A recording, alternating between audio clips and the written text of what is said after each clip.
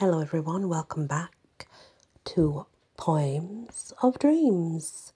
We're going to start this episode with pearls. Margaritae significant lacrimarum flumen. Pearls signify a torrent of tears.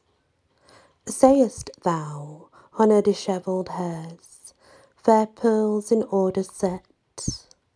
Believe, young man, all those were tears, by wretched wooers sent, in mournful hyacinth and rue, that figure discontent, which, when not warned by her view, by cold neglect each one, congealed to pearl and stone, which precious spoils upon her she wears as trophies of her honour. Ah, then consider what all this implies. She that will wear thy tears would wear thine eyes. See these pearls that long have slept. These were tears by Naiada wept, for the loss of Marinelle, tritons in the silver shell, treasured them till hard and white as the teeth of Amphitrite. Interesting. The next is phantoms.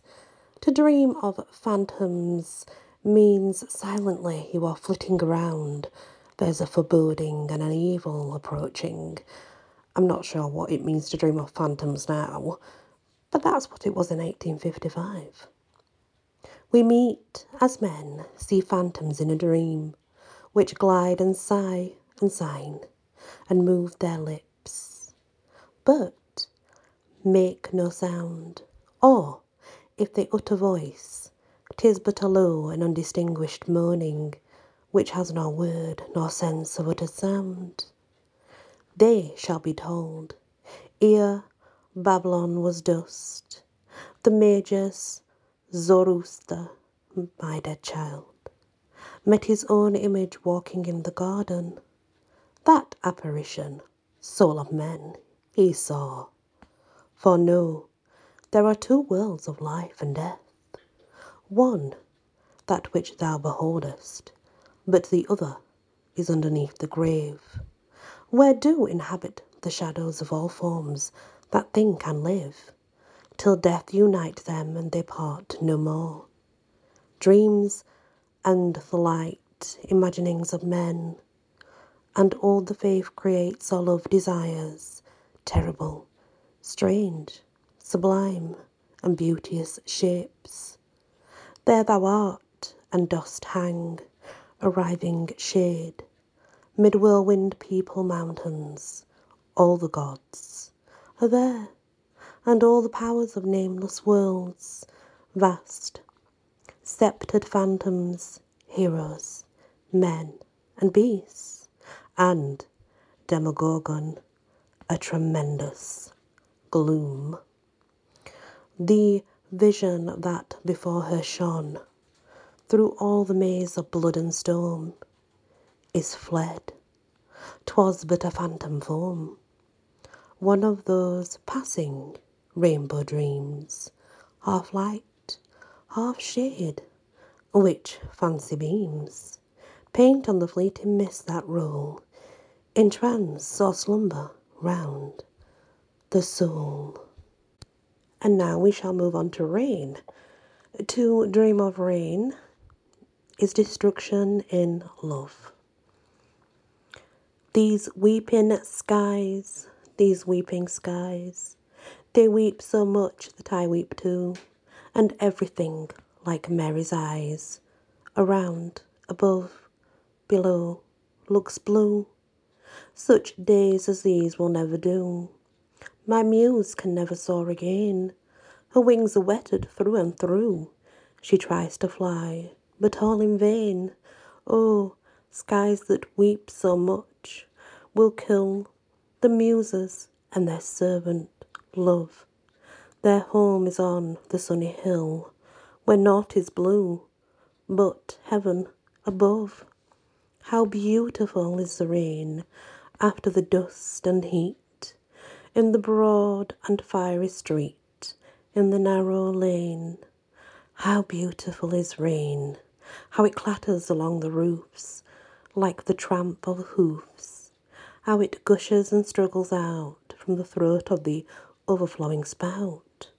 Across the window pane it pours, and swift and wide with a muddy tide, like a river down the gutter roars. The rain, the welcome rain. Rainbow is next. To dream of a rainbow is a promise, and it can also mean an omen to watch. Be careful of your money. Watch what you're doing with your money. So it kind of depends what else is in the dream to what a rainbow means. Triumphal arch that fills to the sky when storms prepare to part. I ask not proud philosophy to teach me what thou art, for faithful to its sacred page, heaven still rebuilds thy span, nor lets the type grow dim with age that first spoke peace to man. Look upon the rainbow and praise him that made it. Very beautiful it is in the brightness thereof, and the hands of the Most High have bended it. Where shall we seek a symbol for the fair soul of that woman who suffers much, yet ever looks up to God, who, however she may weep and bleed within, ever appears calm and smiling to the world, and who can neither be agitated nor darkened by the storms of life? Where but in heaven there bends the rainbow, the clouds and winds break it not. It beneath ever in the light of its sun, its drops become beautiful hues, and it reposes in heaven as the gleaming morning dew of a lovely day. Next, we move on to seashells. To dream of seashells is a journey beyond the sea, a long journey, or it's possibly a reminder of things that have long passed or returning into your life, which may be a good thing or a bad thing. Of pearly hue within, and they that lustre have imbibed in the sun's palace porch, where, when unyoked, his chariot steel wheel stands midway in the wave. Shake one, and it awakens. Then apply its polished lips to your attentive ear, and it remembers its august abodes, and murmurs as the ocean murmurs there. That poem's just about the listening to the sea. When you put the shell to your ear and you can hear the sea. The next one, Concha Willeris, where erst the sea waves gentle swell, in murmurs met my ear. The sorrows of the breathing shell I heard, and yet I bear. 'Twas melting Venus stored with sighs of love, this tender token, and never its sweet sympathies shall cease till it is broken. I dreamed last night you brought me shells, great shells of chocolate and pearl. Oh, those long cones with open bells, use to put emerald locks in curl, and large white cups with scalloped rim, cut out like waves so sharp and fair. And if the sea had willed, though lost, their mother's mark they still should bear. Serpents and snakes.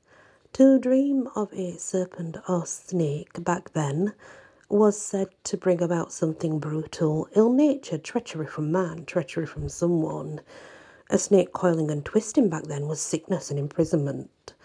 Killing them was an omen of victory and success. Snakes today, they are a sign that Well, they can mean fertility, actually. And they are quite positive, are snakes. Snakes are very cunning, for example. And it's sort of, they come to you as to warn you that someone is doing you dirty behind your back. So listen to it when it comes. A treading on serpents, you will overcome your enemies. And in my day methought I went to search out what might there be found, and what the sweet bird's trouble meant, that thus lay fluttering on the ground. I went and peered and could descry no cause for a distressful cry, but yet for her dear lady's sake I stooped, methought, the dove to take. When lo, I saw a bridge, on the bridge a bright green snake, coiled around wings and neck, green as the herbs on which it couched. Close by the dove its head it crouched, and with the dove it heaves and stirs, swelling its neck, and she swivelled hers. I woke. It was the midnight hour, the clock was echoing in the tower. But, though my slumber was gone by, this dream it would not pass away. It seemed to live upon my eye, and thence I vowed, this self-same day, with music strong and saintly song, to wander through the forest bare, lest aught unholy linger right there. Well, that's interesting. Anyway, we're going to move on now to the next poem. And remember, it's not a bad sign to dream about snakes. It used to be, but it's not now. The next is tree. If you dream of a flourishing, vigorous tree, it's a sign of good fortune and happiness. If it's a tree that's lying on the ground, that's unloved and dead, then this is a sign of broken love or broken marriage, such things like that. The dream of the Odenwald. A tree stood in the Odenwald, with many a blooming bough, and there I had a true love once. Where is my true love now? A wild bird sat amid the flowers, from eve to early dawn. We sat beside the tree for hours, yet still the bird sang on. Still seated by the linden tree, beside the running stream. Oh, dearest, have I been by thee, or was it all a dream? And when again I sought the tree, upon the ground it lay.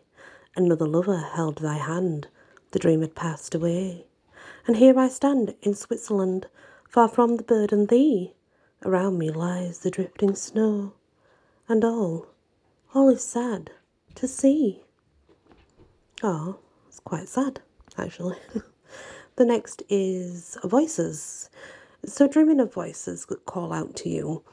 It's about, well, back then it was about someone was willing to show you their trueness in love. The poem is, and as the noble Moringa slept by a garden wall, he dreamed that from the heaven above he heard an angel call, Awake, awake, thou Moringa, and hasten for thy life, the very day so far away, for Nyfan weds thy wife. The next poem. Voice after voice hath died away, once in my dwelling heard. Sweet household, name by name have changed to grief's forbidden word. From dreams of night on each I call, each of the far removed, and waken to my own wild cry, Where are ye, my beloved?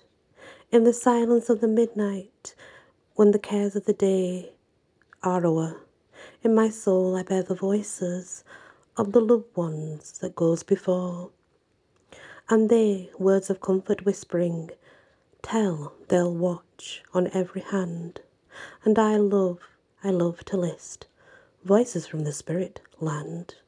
But here my living life returned, I heard and in my soul discerned two voices in the air. And that's the end of this part, guys. Thank you for listening to Poems of Dreams, and many blessings.